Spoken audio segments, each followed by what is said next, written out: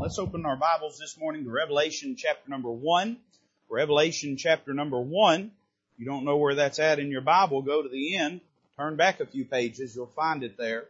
Revelation chapter 1. Let me say how thankful I am to our visitors for being here and our home folk. What a blessing it is to be in the house of God today. And I trust that you're here by providence. Amen. Ain't nobody here by accident. And we're here by providence. Amen. And I'm thrilled that you're here today. I trust God's going to speak to your heart. I'm looking forward to sharing a meal with you today as well, and excited about that. I appreciate all the hard work that has gone into it. Folks even now laboring, and we want them to know how much we appreciate them as well, so you be sure and tell them so when you see them. Revelation chapter number 1. I'd like to begin reading in verse number 1. Revelation chapter 1, verse number 1. The Word of God says, "The revelation of Jesus Christ, which God gave unto Him, to show unto His servants things which must shortly come to pass. And He sent and signified it by His angel unto His servant John, who bare record of the Word of God and of the testimony of Jesus Christ, and of all things that he saw. Blessed is he that readeth, and they that hear the words of this prophecy, and keep those things which are written therein, for the time is at hand.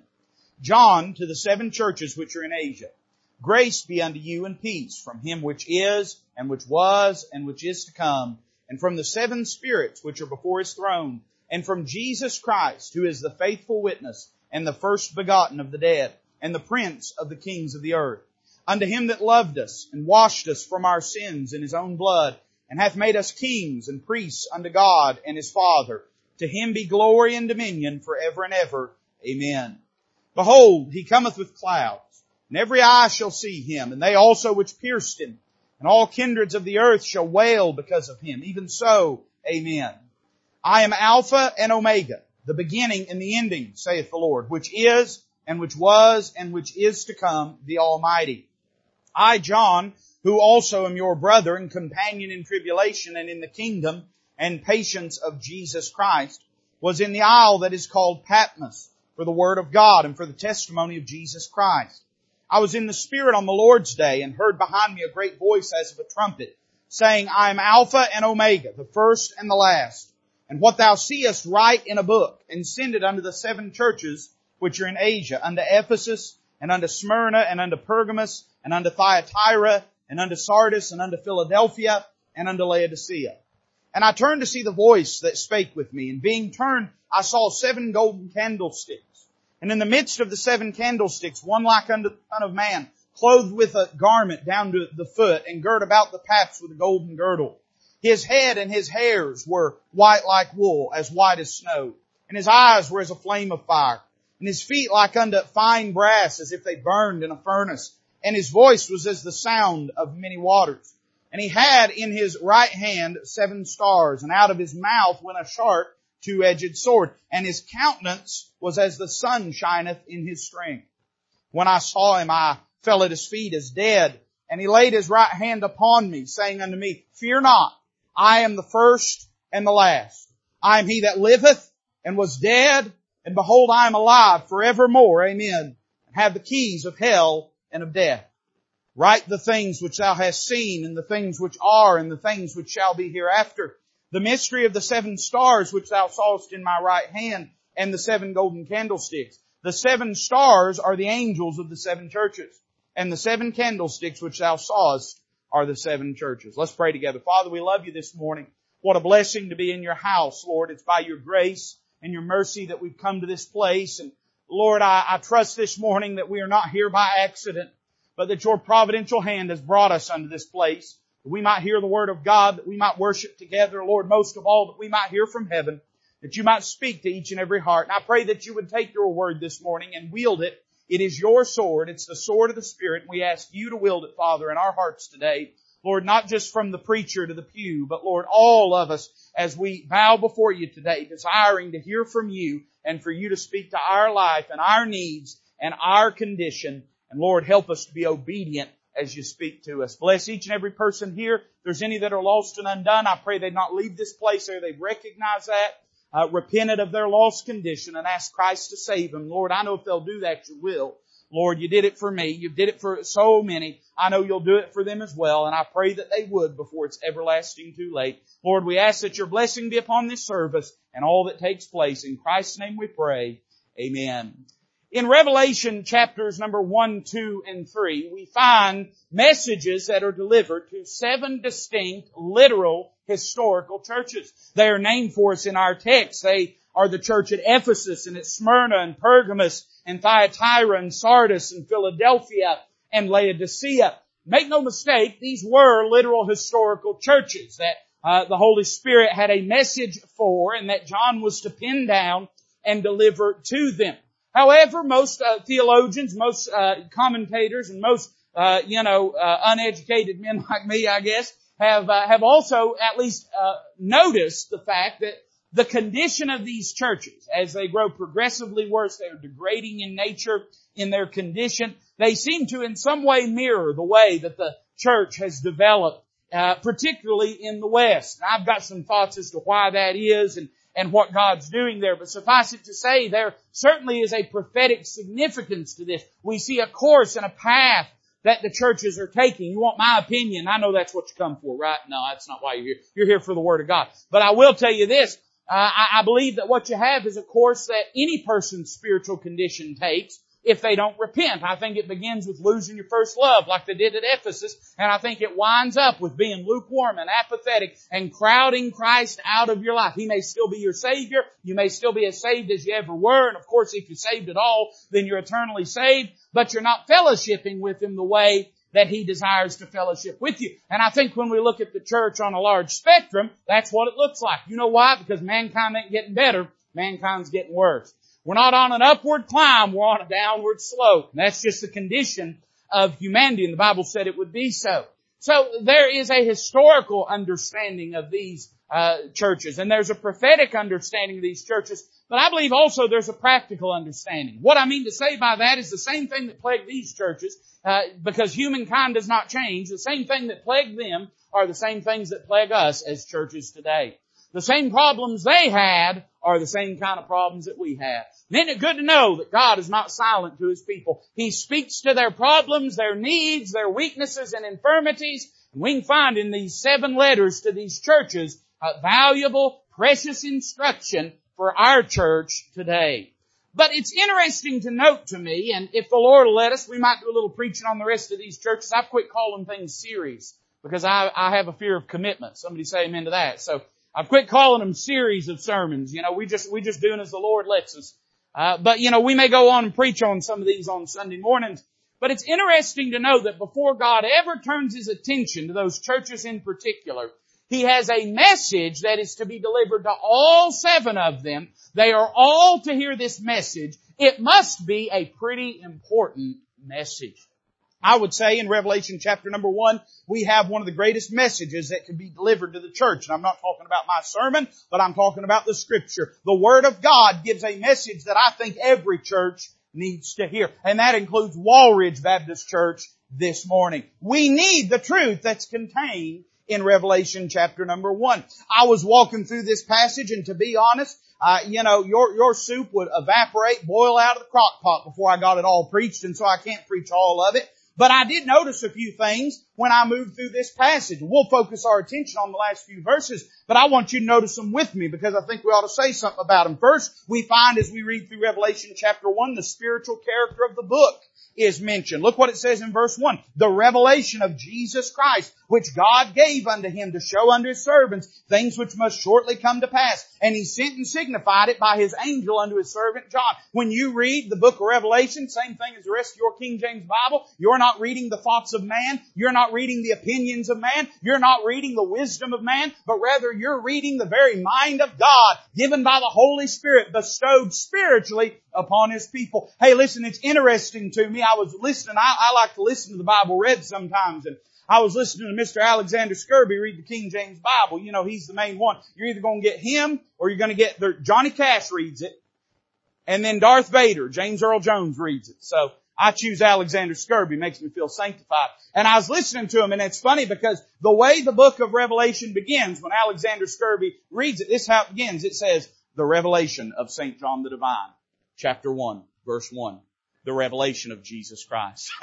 And I thought how funny it is that even in his reading of it, he cannot see that they have misascribed this book to being merely to John and not from Jesus Christ. What you're reading is not the revelation of St. John the Divine. Really, to be honest, John was a sinner saved by grace, just like you and just like I. Wasn't nothing divine about him except what's divine about us, which is born again and the Holy Ghost living in us. John was a man like anyone else. He did pin it down. We'll say a word about that in a moment. But this is not the revelation of John. This is the revelation of Jesus Christ. It's no wonder this book of the Bible is such a mystery to people. They begin by misinterpreting it.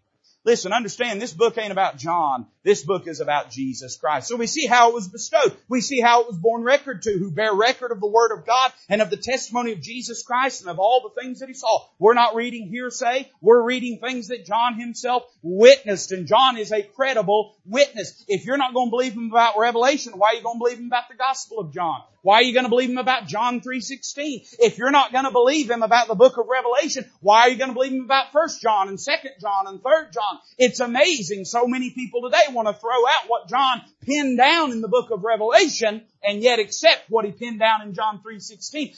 I'd propose to you this morning, if we're going to take John 3:16, and I believe every born-again child of God would probably say, yeah, I believe that's the Word of God, then we must also accept the book of the revelation of Jesus Christ. Not only that, we read how it blesses. Verse 3, blessed is he that readeth, and they that hear the words of this prophecy, and keep those things which are written therein, for the time is at hand. This is the only book in the Bible that comes with an explicit blessing bestowed upon those that do three things. What three things? Well, you've got to read it.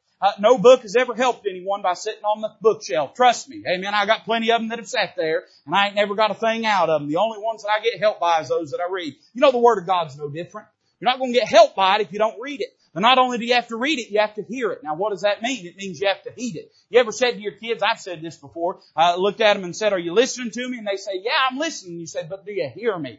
In other words, if you ain't said it to your kid, your wife's probably said it to you. Amen. But what we mean is, do you understand what are you accepting it? Are you embracing the impact and meaningfulness and importantness of it? Listen, we don't just got to read it as an academic work. We've got to hear it as the very Word of God, meaningful to our life. And then it says, and keep those things which are written therein. Now, what does it mean to keep? Well, it doesn't mean just to retain it as a possession, but rather it means to observe it as a command. Like, do you keep commandments? Do you keep rules? Do you keep regulations? We need to keep the book of Revelation. We need to see how it applies to our life, and we need to live in light of it. So we see the spiritual character of the book. Then we see the signatures contained in the book. The Bible says in verse 4, that tells us who the servant is that penned it. John, to the 7 churches which are in Asia, grace be unto you and peace. We're not left wondering whose hand the Holy Ghost put the pen in. Now, really, it does not matter. It's inspired by the Spirit of God. It's not the thoughts of John. But certainly we have a credible historical figure that this is attributed to. So John's the servant that penned it. But it don't stop there, because this book isn't from John. We see the sovereign that produced it. It says from him which is and which was and which is to come. Now later on that language is used about Jesus Christ. But here it's talking about God the Father. And you say, preacher, how do you know that? Well, because later it says, and from Jesus Christ. So there it's talking about God the Father and saying that the book of Revelation is from God the Father. He's the mind of the Godhead. He's the soul of the Godhead. It is from Him that the message and will and mind of God proceed. So when we read this, we're not just reading some martyr's record. We're not just reading some teacher's teaching, but we're reading the very mind of God the Father. Then we see the Spirit that prompted it. It says from the 7 spirits which are before His throne. Now, there's only one Holy Spirit. He's part of the Godhead, part of the triune Godhead, God the Father, God the Son, God the Holy Spirit. But you know, in the book of Isaiah, it talks about the sevenfold ministry of the Holy Spirit, that it would be upon Christ. And when that language is used, it's talking about the fullness of what the Spirit of God does. You know, the number 7 is the number of completion in the Bible. In other words, it reveals to us the idea of a comprehensive, a finished, a complete thing. So what it's saying is this, that this is fully the work of the Holy Spirit. And then it says this, and from Jesus Christ. So we see the servant that penned it, the sovereign that produced it, the Spirit that prompted it. Then we see the Savior that performs it. Why does it come from Jesus Christ? Because He's the one that carries out the things in the book of Revelation. It's the revelation of Him. Now, what does it say about Him? Well, it talks about Him as prophet. It says, who is the faithful witness. That talks about how the church age commenced. How did it begin? It began with the faithful witness of Jesus Christ. He was the greatest prophet that Israel ever had. He wasn't only a prophet, but he was the greatest prophet that Israel ever had. When he walked amongst men, he bore witness to the righteousness of God, the character of God, to the prophecies of the Old Testament, to the exactitude of the law. I mean, he bore witness to all these things. He looked at Nicodemus there in John chapter number 3 and said, listen, are you going to receive my witness? My witness is from heaven. If you won't receive an earthly witness, you won't receive a heavenly witness. He's talking about John the Baptist. What he's saying here is this: I'm the witness, the prophet of God. So he talks about Jesus as the prophet and how this age commenced. Then it talks about him as the priest. It says the first begotten of the dead. So in other words, it talked about how the age commenced, but then it talks about how this age continues. What's Jesus doing right now? He's risen from the dead. He's seated at the right hand of the Father, and He is our high priest. He facilitates our relationship with God. I don't know about you, but sometimes I sin. I know you don't ever sin, right? Listen, you're going to have to argue with old Brother John about that too. He said if we say we have no sin, we lie and do not the truth. We've deceived ourselves. We all sin, right? But guess what he said? We have an advocate with the Father, Jesus Christ the righteous, who died not for our sins only, but for the sins of the whole world. So it talks about him as priest. And then I like this. It talks about how this church age commenced and how this church age continues. But then it talks about how this church age is going to conclude, because it reflects him being the King of kings. It says the Prince of the kings of the earth. In other words, we have him in that threefold ministry of prophet, priest, and king. I've got news for you. Listen, when he comes back, he's not coming back to take a poll. He's coming back to take over. When he comes back, he's not coming back to ask your opinion or mine. He's coming back and he's taking the reins of the government of this world, and he's going to rule and reign in righteousness. So we see him in that threefold ministry. So we find the signatures contained here. Then we notice the significance communicated in the book. Now somebody's going to say, preacher, it's good and everything, and I appreciate the Bible study, but why would I care? Why is this meaningful to me? Well, remember, this is the revelation of Jesus Christ. And if you're saved by the grace of God, Jesus Christ ought to mean something to you.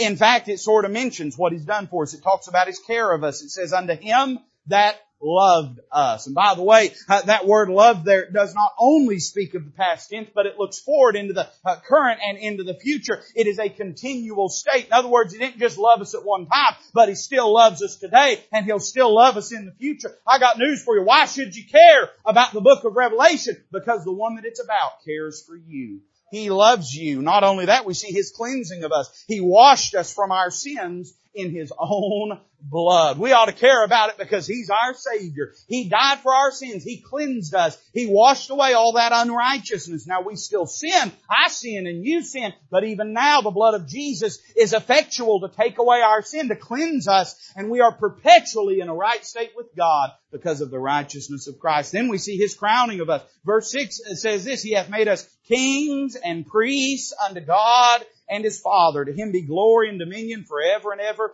Amen. Not only did He love us, not only did He forgive us, but He made us a child of God. He birthed us into the family of God. He elevated us to a position where we don't have to cow down our head or look away in our relationship with God. We have boldness and access. We're a king with God. We're a priest with God. We have access with God. We have authority of God. Not with God, but the authority of God. I mean, listen, all that Jesus did for us, it ought to mean something, this revelation of Jesus Christ. So we see the significance communicated in the book. We see the second coming in the book. I love this. Verse 7 says, Behold, He cometh with clouds, and every eye shall see Him, and they also which pierced Him, and all kindreds of the earth shall wail because of Him. Even so, amen. Now, if I read my Bible correctly, and I believe that I do, I find that the second coming of Christ has two parts. There's the rapture of the church when He comes in the clouds, not with clouds, but in the clouds, and He comes to steal away His bride, the New Testament church. And when that happens, the Bible says He's going to come as a thief in the night.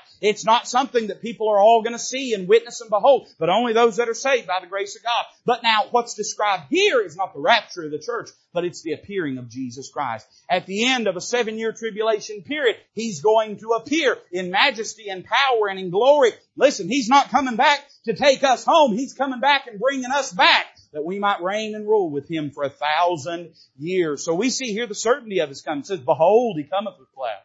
No question. Hey, there's a lot of things I don't know. I joked with folks when we got our calendar here together for the year. I thought about getting it done in dry erase. Amen. Because it seems like everything we thought was going to happen a certain way didn't turn out that way this past year. But can I tell you what is certain this morning? Jesus is coming back. The very next thing on God's calendar is the rapture of the church. And the things that God says are going to unfold after that in the tribulation period and the persecution of the Jews and the return of Christ visibly, publicly, all those things are certain and sure to happen. We see the spectators of His coming. The Bible says every eye shall see Him, they also which pierced Him. In other words, the Jews will see Him. They as a nation will behold Him. The book of Zechariah says every eye will look on Him whom they pierced. They'll look at Him and behold Him that they had nailed to a cross. But not only the Jews, the Gentiles will see Him, because it says, all kindreds of the earth shall wail because of Him. Even so, amen. Everybody's going to see when Jesus comes back in power and in glory. Go ahead and turn off CNN. Amen. You're going to see it. Go ahead and turn off Fox News. Check out of it. You're going to see it when Jesus comes back in power and in glory. And then I see the significance of His coming. The Bible says in verse 8, I am Alpha and Omega, the beginning and the ending, saith the Lord, which is and which was and which is to come, the Almighty. Why is the second coming so important? Because it brings consummation. God's plan of redemption for humanity and for this age in particular. You understand when Jesus comes back, that's God coming back. That's God bringing to close all that He's been doing throughout human history. So we see the second coming in the book. We see the suffering companion of the book. Bible says in verse 9, I, John, who also am your brother and companion in tribulation and in the kingdom and patience of Jesus Christ, was in the isle that is called Patmos for the word of God and for the testimony of Jesus Christ. Now, I know there's some folks like to look at that and say, see, preacher, he said it right there. He said he's your companion in tribulation, so he must be saying that the church is going to go through the tribulation. I got a problem with that because he also says in the kingdom of Christ. I don't believe right now the kingdom of Christ is ruling on earth. The kingdom of God is within you and me. Our relation, we've submitted under the authority of God. But the kingdom of Christ is a literal, visible kingdom. It's that kingdom that He's going to rule and reign from in Jerusalem during the 1,000 years. So if John's talking about a literal present state of time and condition known as the tribulation, you have to apply the same thing to the kingdom of Christ. I think instead he's using that term generically. In other words, here's what he's saying. He's saying, I know what it's like to suffer. I noticed the trial that John endured. And you say, preacher, why does that comfort you? I don't want to see anybody go through hard times. But I ain't going to lie. It's a comfort to know I ain't the only one when I do go through them. I don't go through very many, and God's been better to me than I deserve. But when I'm having a hard time, it's good to be reminded I ain't the only one having a hard time. John went through suffering and trials, and can I tell you, you may be going through some things. You probably are in the perilous days we're living in. But isn't it good to know there's still children of God going through things too, can help each other, encourage each other in these days. I see the trial that John endured. I see the tenacity that John exhibited. The Bible says in verse 10, I was in the Spirit on the Lord's day and heard behind me a great voice as of a trumpet. Isn't it good to know that John's sufferings didn't stop him from worshiping the Lord? It says, I was in the Spirit on the Lord's day. He like you've seen all them old prisoner movies, I guess he started keeping a calendar. He wanted to know which day was Sunday. Amen. He's not talking about the Sabbath. The Sabbath is Saturday. He's talking about the Lord's day on Sunday. He said, I went to church, me and God, on Sunday, and God met with me. And then we see the testimony that John encountered. This is what he heard the voice say. I am Alpha and Omega, the first and the last. What thou seest, write in a book and send it unto the 7 churches which are in Asia, unto Ephesus, unto Smyrna, unto Pergamos, unto Thyatira, unto Sardis, unto Philadelphia, unto Laodicea. Now you say, preacher, what does all that mean? I mean, why is that important? Isn't it good to know God was speaking to what John was going through? He's going through hard times and suffering and trials, and God shows up and says, I've got a message for you in what you're going through. I'm glad God speaks to us when we're going through a bad time. You know, some folks, everything goes bad, they'll avoid you. But it just seems like when things go bad in our life, God just scoots up a little closer to us. I'm glad He's present with us. And then we see the splendor of Christ in the book. The Bible says in verse number 12, I turned to see the voice that spake with me, and being turned, I saw 7 golden candlesticks. Now here, there is a vision that John describes and that is later on explained to him in the textbook. What he sees is a vision of the glorified Christ. It's the same vision that Daniel sees in Daniel chapter number 7. There's some differences in how some things are described, but what is described is identical. And you know, John would know something about who this was, because there was a day that John was up on a place we like to call the Mount of Transfiguration, and he saw Jesus transfigured, meaning He was shown in His glory. This wasn't the first time John had seen Jesus looking like this. He had seen Him looking like this before. And what did he mention? I mean, I understand it's the Holy Spirit inspiring it, but John's personality also is informing what he's penning down. He talks about his voice. He says, I turned to see the voice. Later on, he said that his voice was as the sound of many waters. I'm glad to know God's still speaking to His people, aren't you? I'm glad to know that God is still speaking to His people. Then he talks about his visage. He says he was in the midst of the 7 candlesticks, and he was clothed with a garment down to his foot and girt about the paps with a golden girdle. By the way, those clothes, that's the clothes of a judge king. That's what that is. In other words, when a king was going to administer and dispense judgment upon his people, that's what he'd put on. That's what he'd wear. And John said, when I saw him, he was dressed in this glorious, splendorous judge king attire. He was there not just to be cowed down. He was there not to be crucified afresh and anew. He was there to rule and to judge and to administer justice. That's how he sees him. And he describes all these things. Time would fail us, but the Bible says his head and his hairs were white like wool, talking about his righteousness and his holiness. His eyes were as a flame of fire. In other words, fire refines things, and it speaks to the ability of Christ to look into your life and mine and know what it is that needs to be dealt with and purified. The Bible says his feet like unto fine brass. Brass in the Bible is associated with judgment. Those feet that once were shod with the preparation of the gospel of peace, that went about preaching the kingdom of God and the kingdom of heaven, now they're girt about with brass. Now He's coming back to tramp down the winepress of the fierceness and wrath of God Almighty. Can I just tell you this morning, if you don't know Christ as your Savior, if you're lost, you better get right. You better receive Christ as your Savior. Right now, He's the meek Galilean. Right now, He's the suffering Savior. Right now, He extends His hand in righteousness and grace. But there's coming a day that He's coming back. And when He comes back, He's dressed for war. You better receive Him right now in His meekness and His grace. And the Bible says, in verse number 16, we see His victory.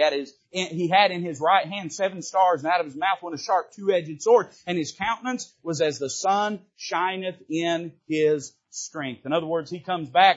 He's coming back with victory. The Bible likens this in Revelation chapter 19. When He comes back, out of His mouth proceeds a sharp 2-edged sword. The Bible in the book of 2 Thessalonians, in talking about Jesus Christ, says that He destroys the wicked with the brightness of His coming. And that's what's described there. It says that His countenance was as the sun shineth in His strength. In other words, I'm saying this, you know what we need this morning? We need a fresh glimpse of Jesus. We need to be reminded who He is. We need to be reminded of the second coming. We need to be reminded that we have suffering companions. We need to be reminded of the splendor of Christ. We need to be reminded, hey, we're not on the losing side, we're on the winning side this morning. So He reveals all these things, and then the message begins. Don't get nervous, all right? The message begins. Look what He says. We find that there are a few things we need to be reminded of. The actual exchange between John and the Lord Jesus here really begins in verse 17. That's when the exchange back and forth takes place. The Bible says in verse 17, when I saw Him, I fell at His feet as dead. And He laid His right hand upon me, saying unto me, fear not, I am the first and the last. What do we need to be reminded of in these days that we're living in? I don't know if you have turned on the television or looked out the window, but it's all burning down around us. You know that, right? We're living in tough times, and I don't mean to oversell that. There's been people lived with poverty and disease and persecution 100-fold what we're experiencing. But I'm saying this, it almost seems like the world's starting to shake apart at the seams. It seems like everything is just boiling and roiling and seething and wreathing, and it just seems like everything. What do we as the church need to be reminded of? I'd say number one this morning, we need to be reminded of our position. So what do you mean, preacher? We need to be reminded where we stand, or rather, where we kneel. You know, there are a lot of things that are in question in these days, but what our responsibility is as the New Testament church should not be one of them. We ought to know that nothing has changed for us. Listen, it don't matter. Presidents come, presidents go. Conflict comes, conflict goes. Stability comes, stability goes. Economies come, economies go. All these change, but you know, none of that takes God by surprise. And if we get our perspective right about where we need to be and what we need to be doing, it'd help us in this day. I turn on the TV and think, I don't know what them folks are going to do, but I never have to wonder what I need to do. I know what I need to do because it's not changed. I need to keep doing what the Word of God has instructed me to do. Now, what do I mean by our position? Well, notice, first off, we're to live at His feet. Whenever John saw Him like this, the Bible says, when I saw Him, I fell at His feet. What does that mean? Well, I would say this, we ought to be worshiping Him in fellowship. You know, in the book of Luke, the Bible tells us a story about a woman that went and fell at His feet and began to wash His feet with her tears and with her hair, broke an alabaster box and anointed Him. What it's a picture of is a person giving everything they've got for the use and for the benefit and for the glory of Jesus Christ. Can I tell you, here's what we need to be doing today. Preacher, don't know what we're going to do. Don't know what we're going to do. I know what we ought to do. We ought to stay close to His feet. Just keep praying, keep in your Bible, keep living close to Him. You don't have to change what your purpose and your theme in your life is. The world can't change that. Listen, it's the same as it's always been. Stay close to His feet, worshiping Him, fellowshipping with Him, learning of Him, spending time with Him. We ought to be worshiping at His feet. But then notice what He says here. When I saw Him, I fell at His feet. And then notice these next two words. It says, as dead. So in other words, inasmuch as we're to live at His feet, what does that mean to live at His feet? Well, I would say it means worshiping Him in fellowship, spending time with Him, but I think it also means the mortifying of the flesh. Why did He fall down as dead? Because the idea here is that His flesh just gave way. That His strength just gave way. You see this all through the Bible. Anytime somebody comes face to face with Jesus in the Word of God, they don't ever stand upright. They always fall on their face. And many times it'll even say explicitly they were as one dead. Now what does that mean? It means that their little heart just give out. I mean, the flesh they were just overcome. They just fell down, fainted right at His feet. Now you say, preacher, are you saying we need to faint when we come to church? Don't. We don't have the insurance for it. Amen.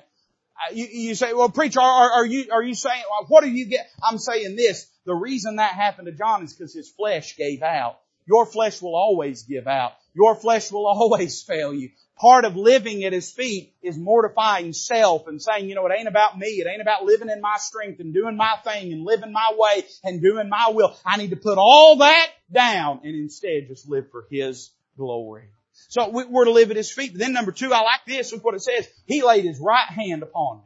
Man, I love that. He laid His right hand upon me. Now later on we're going to find out that symbolically we're in His hand. And that's what John 10 says, you know, that we're in the hand of the Father. No man can pluck us out of the Father's hand. But that's not what it says here. Here it says He put His hand upon me. In other words, John was underneath the hand of God. You know, it's a reminder in these days we need to live at His feet. But number two, we need to live with His hand on us. We need to live with the hand of God on our life. Now, what do we mean when we say that? Well, I would say that we mean it this way. We mean we need to live seeking the will and mind of God, doing the work of God with His strength, with His favor, and with His guidance. That's what it means to have your hand upon, is guidance, right? I've got two little boys and they don't know what a straight line is. Anywhere they go, we get out of the store and they just run for the nearest, mud puddle to jump in. And a lot of times I'll have to reach down, put my hand upon them, and I'm trying to guide them. Sometimes I'm pushing them forward. Sometimes I'm holding them back. Sometimes I'm turning them this way. Sometimes I'm turning them that way. But what I'm trying to do is take my will and make it their will. You know, that's what it is to have the hand of God upon us. It's to let His will be made our will. Our will don't matter. Just, Lord, what do you want for our life? And you know, when we do that, we'll find that God will do great things through us. The greatest mistake a Christian ever makes is in thinking that he can do anything by himself. That's why Christ said in John chapter 15, He didn't want His disciples wondering about it. He said, without me, you can do nothing. Not without me, you can do some things. Not without me, you can do small things or insignificant things. He said, without me, you can do nothing.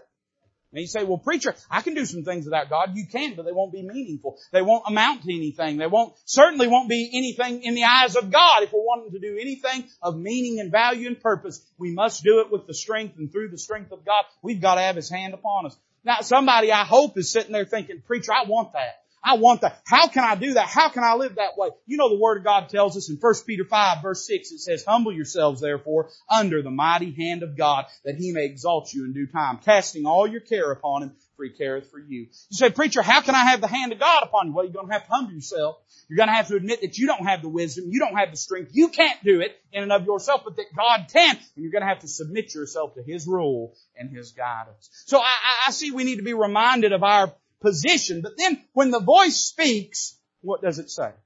It doesn't look at John and say, John, everything's not as bad as you think it is.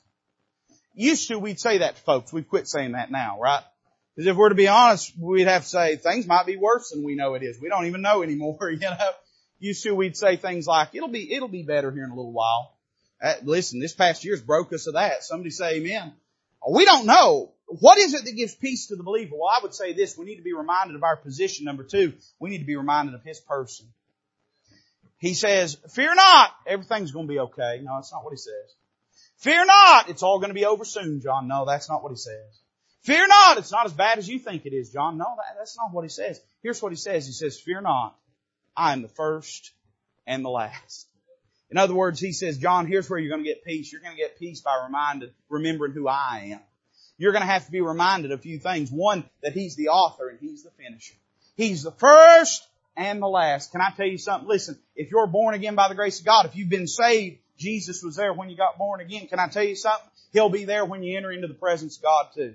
He said, I'll never leave you. I'll never forsake you. I don't know what's going to happen in the next year, but I know for the child of God that they can have confidence that the Lord's going to be with them. He's not going to betray you. He's not going to bail on you. He's not going to run from you. He's the first and the last. In other words, we could say it this way. He designs life. That's what it says in Hebrews chapter 12, right? He's the author and He's the finisher of our faith. He's writing the story and He's finishing out the index at the very end. He designs life. You know what gives us peace today is to be reminded that God's in control of this thing. Nothing happens by accident or by happenstance or by incident. It happens by providence. And I understand people can try to live contrary to the will and heart and mind of God and then live in disobedience. God will permit them to do that to a certain degree. But listen, no amount of mankind trying to thwart God is going to thwart God. He's in control of all of it. So I see He's the author and finisher. Number two, we need to be reminded He's alive forevermore. He says, I am He that liveth and was dead, and behold, I am alive forevermore. So not only does He design life, but He defeated death. No matter what you and I may face in the next year, I'll tell you this, God has a bigger victory than what the world can throw at us in defeat.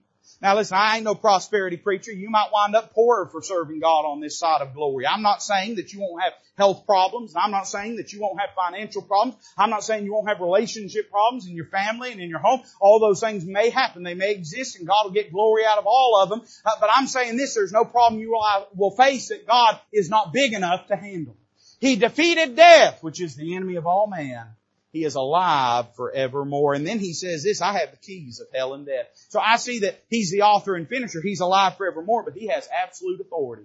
But man has the keys of hell and of death. Boy, I'd say that really messes up a lot of people's bad theology. A lot of people try to suggest that in the Bible, the word hell just means the grave. Wouldn't that be pretty redundant if the Lord said, I have the keys of the grave and of death? Wouldn't that be silly? I think God's got more sense than that, don't you? When He says hell here, He's not talking about just some abode.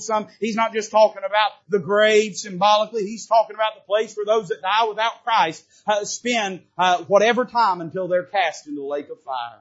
He's talking about the place of condemnation and damnation for those that die without Christ. But you know what He says? He said, I've got the keys of hell and of death. In other words, He reminds us that He designs life and He defeated death, but also that He dispenses justice.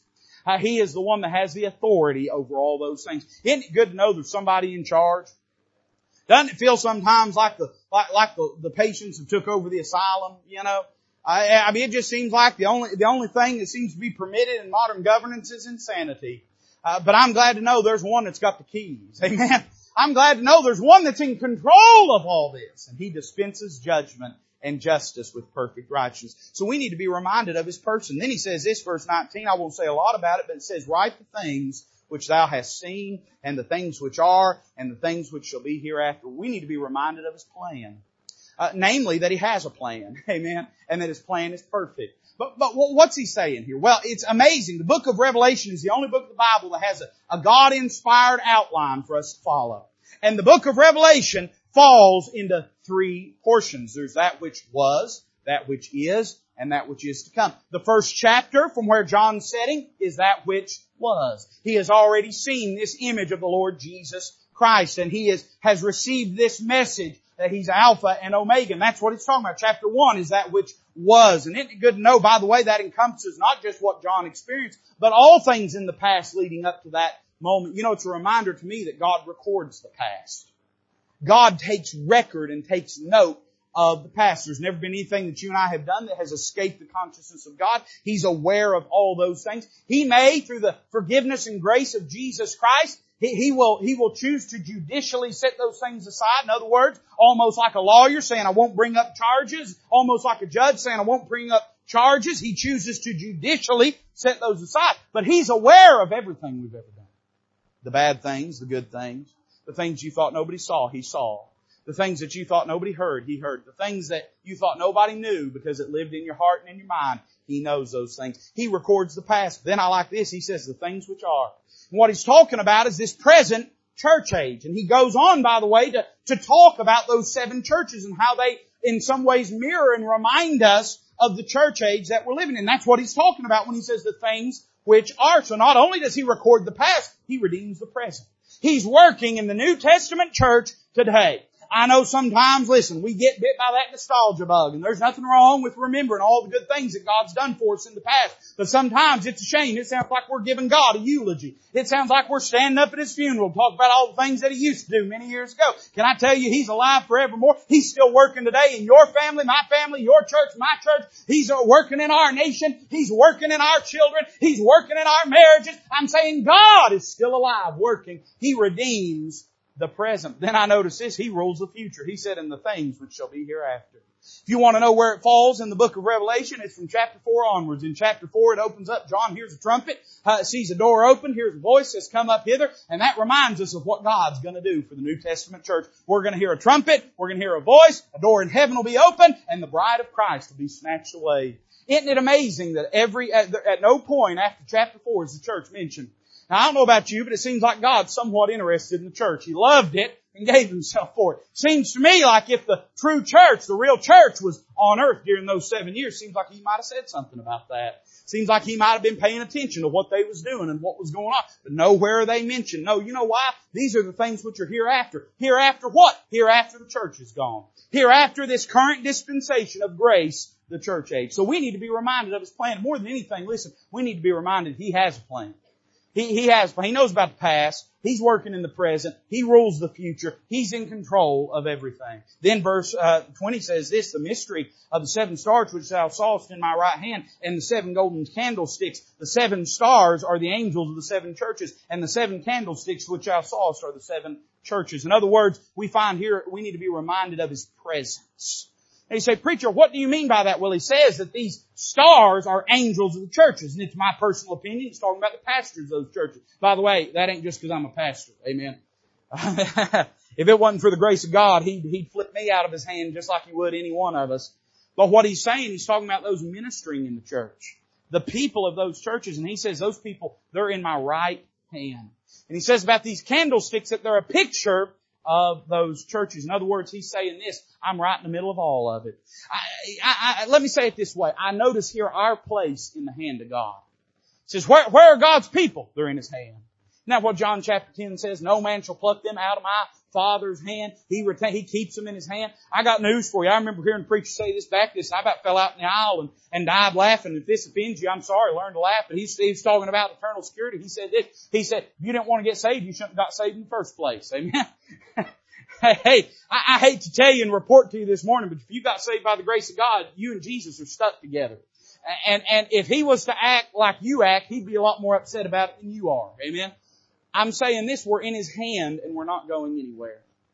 This world is powerful. The power's in this world. I'm growing more convinced day and day and day that this world is more orchestrated and disciplined in its wickedness and in its plans than ever it has been before. But I will tell you this, all the strength this world has, it cannot pry the fingers of God open. Cannot take us out of His hand. We can in and of ourselves try to live in a reckless way, but even then we're not out of His hand. We're always in His hand. Always and at all times. We're in the hand. I see our place in the hand of God, but then I notice His place in the house of God. John says, I saw the 7 golden candlesticks. You remember what he said? This has been like 6 hours ago when we started this sermon. But verse 13 says this, in the midst, this is where he saw Him. He saw Him in the midst of the 7 candlesticks. In the midst of the 7 candlesticks. Isn't it good to know? Listen, there may be days you wake up, try to decide if you're going to come to church, but every Sunday God comes. Every Sunday God comes. He's there. He's there. He's present. There may be days we show up and we're grieved and we're troubled and we feel like, man, what could God do? But you know God is always present in the midst of His people. He's always here. He's here this morning. He's here this morning. You say, preacher, how do you know? I can feel Him in my soul. I can see it in the witness of the Spirit of God and working in our hearts. I can see it in the fruit that comes from God is present in the house. He's in the midst of the candlestick. I'm glad. Listen, we can go to the house of God. We can find the Lord. Now somebody's going to say, preacher, He's always present with me. He'll never leave me nor forsake me. So, why do I have to go to church? Listen, if you want to argue with God about whether the church matters or not, you go right ahead and do it. But the Bible says He loved the church and He gave Himself for it. And we're to assemble together. Now why? Because we need that. Not because God's sitting around just wanting to say, what can I have them do on a Sunday? But because we need that. And I understand there's a lot of folks battling a lot of things. And I'm not saying any of this from a perspective of criticism. I'm just saying this. Church is important enough that God shows up to it.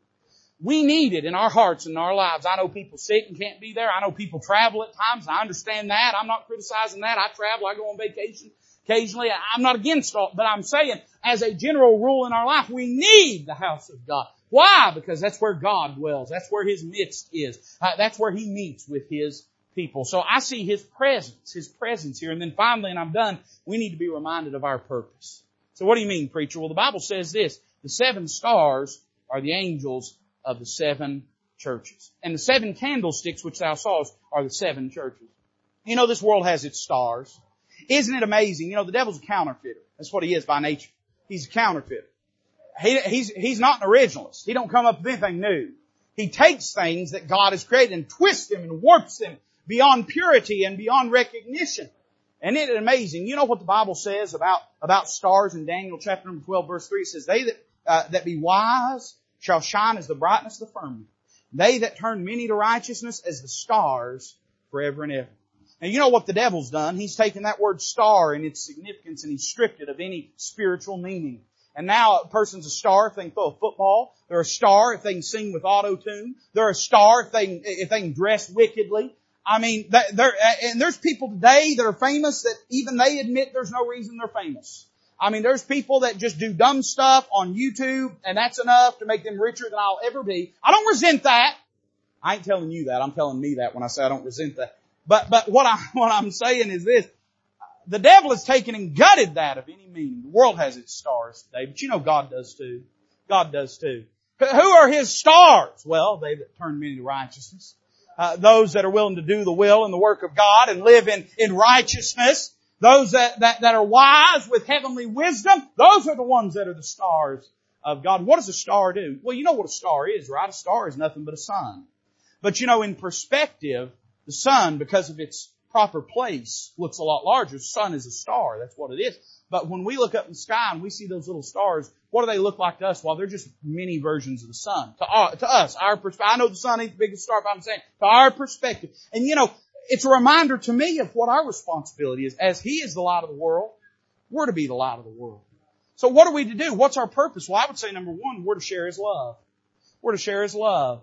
He's the Son of Righteousness. He's come with healing in His wings. How did He do that? How did He shine? He shined through the darkness of Calvary, through the love that He displayed towards fallen man. And that's what we're to do. We're to share that love with a lost and dying world. That's our purpose. I've got news. There's a lot of characters and crowds and organizations I can't yoke up with, and I understand they mean well, and I'm not trying to criticize them, but they got all these different purposes for the church to exist. We're supposed to be lobbying groups, and we're supposed to be, humanitarian agencies. We're supposed to be all these things. But when I read my King James Bible, what I find the church is to be is the arbiter and bearer of the gospel of Jesus Christ. We're to take the hope of the truth of the gospel to a lost and dying world. That's why we live. That's why we breathe. That's why we exist. I'm not saying we can't do other good things beside it, but we better not neglect that thing because that's our purpose. We're to share His love. And then number 2, I'd say this, we're to shine His light. There was a time that Jesus said, I am the light of the world. I am the light of the world. But right before He went to Calvary, He looked at His disciples. He said, ye are the light of the world. The city that is set on a hill cannot be hid. In other words, He's saying the same way that I have shined forth righteousness, you too are to shine forth righteousness. Now, that's not to say that He's a light and we're a different light. Rather, it's to say that because He lives in us, He is the light within us. There's no nascent inner light in you that's just intrinsic of goodness and righteousness. We're nothing but darkness inside. But when God saves us by His grace, He translates us from the kingdom of darkness, from the power of darkness into the kingdom of God's dear Son. And the Father of lights takes up residence in our life, and we become, as the book of 1 Thessalonians says, we become children of light, expected to walk in light. And now the light of Christ is living within us. We're to shine that light in a dark world. Preacher, it's so dark out there. It ought to be easier to shine then. It ought to be easier to shine then. Preacher, it's such a dark world. It's such a wicked world. I agree with you. It's a mess. We ought to get some of them saved. Maybe it'll be a little better.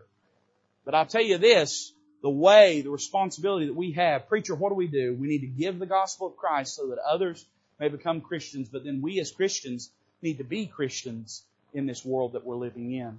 Not just lip service, not just formality, not just ceremony, but living the truth and life of Christ before us. This is what we need today. This is what I need today. This is what Walridge needs today. We need to be reminded of all of these things. Because listen, I don't know what the future will hold, but I know this. This truth will hold. No matter what the future holds, the Word of God will hold. The truth of God will hold. We better get yoked into it. We better get it ingrained in our life. We better make it the driving purpose and theme and passion before we make shipwreck of our testimony of Jesus Christ. Let's bow together this morning. I want to give you an opportunity to respond to what's been said today with every head bowed, with every eye closed. But if God has spoken to your heart about something, here's what I think you ought to do. I think you ought to slip out of your seat and meet Him down here in this altar and speak to Him about it. Preacher, I don't have to go to an altar. No, you don't. If God gives you liberty not to, then by all means, I'm not trying to twist your arm.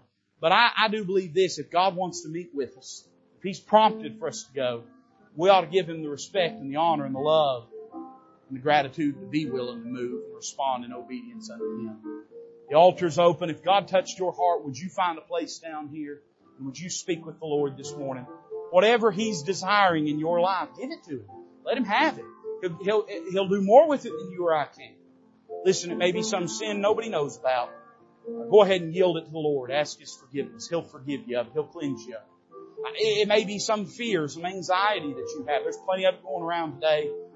Can I tell you, listen, the closer you get to Him, the more peace you'll have in your heart. Whatever it is, why don't you meet Him in this place?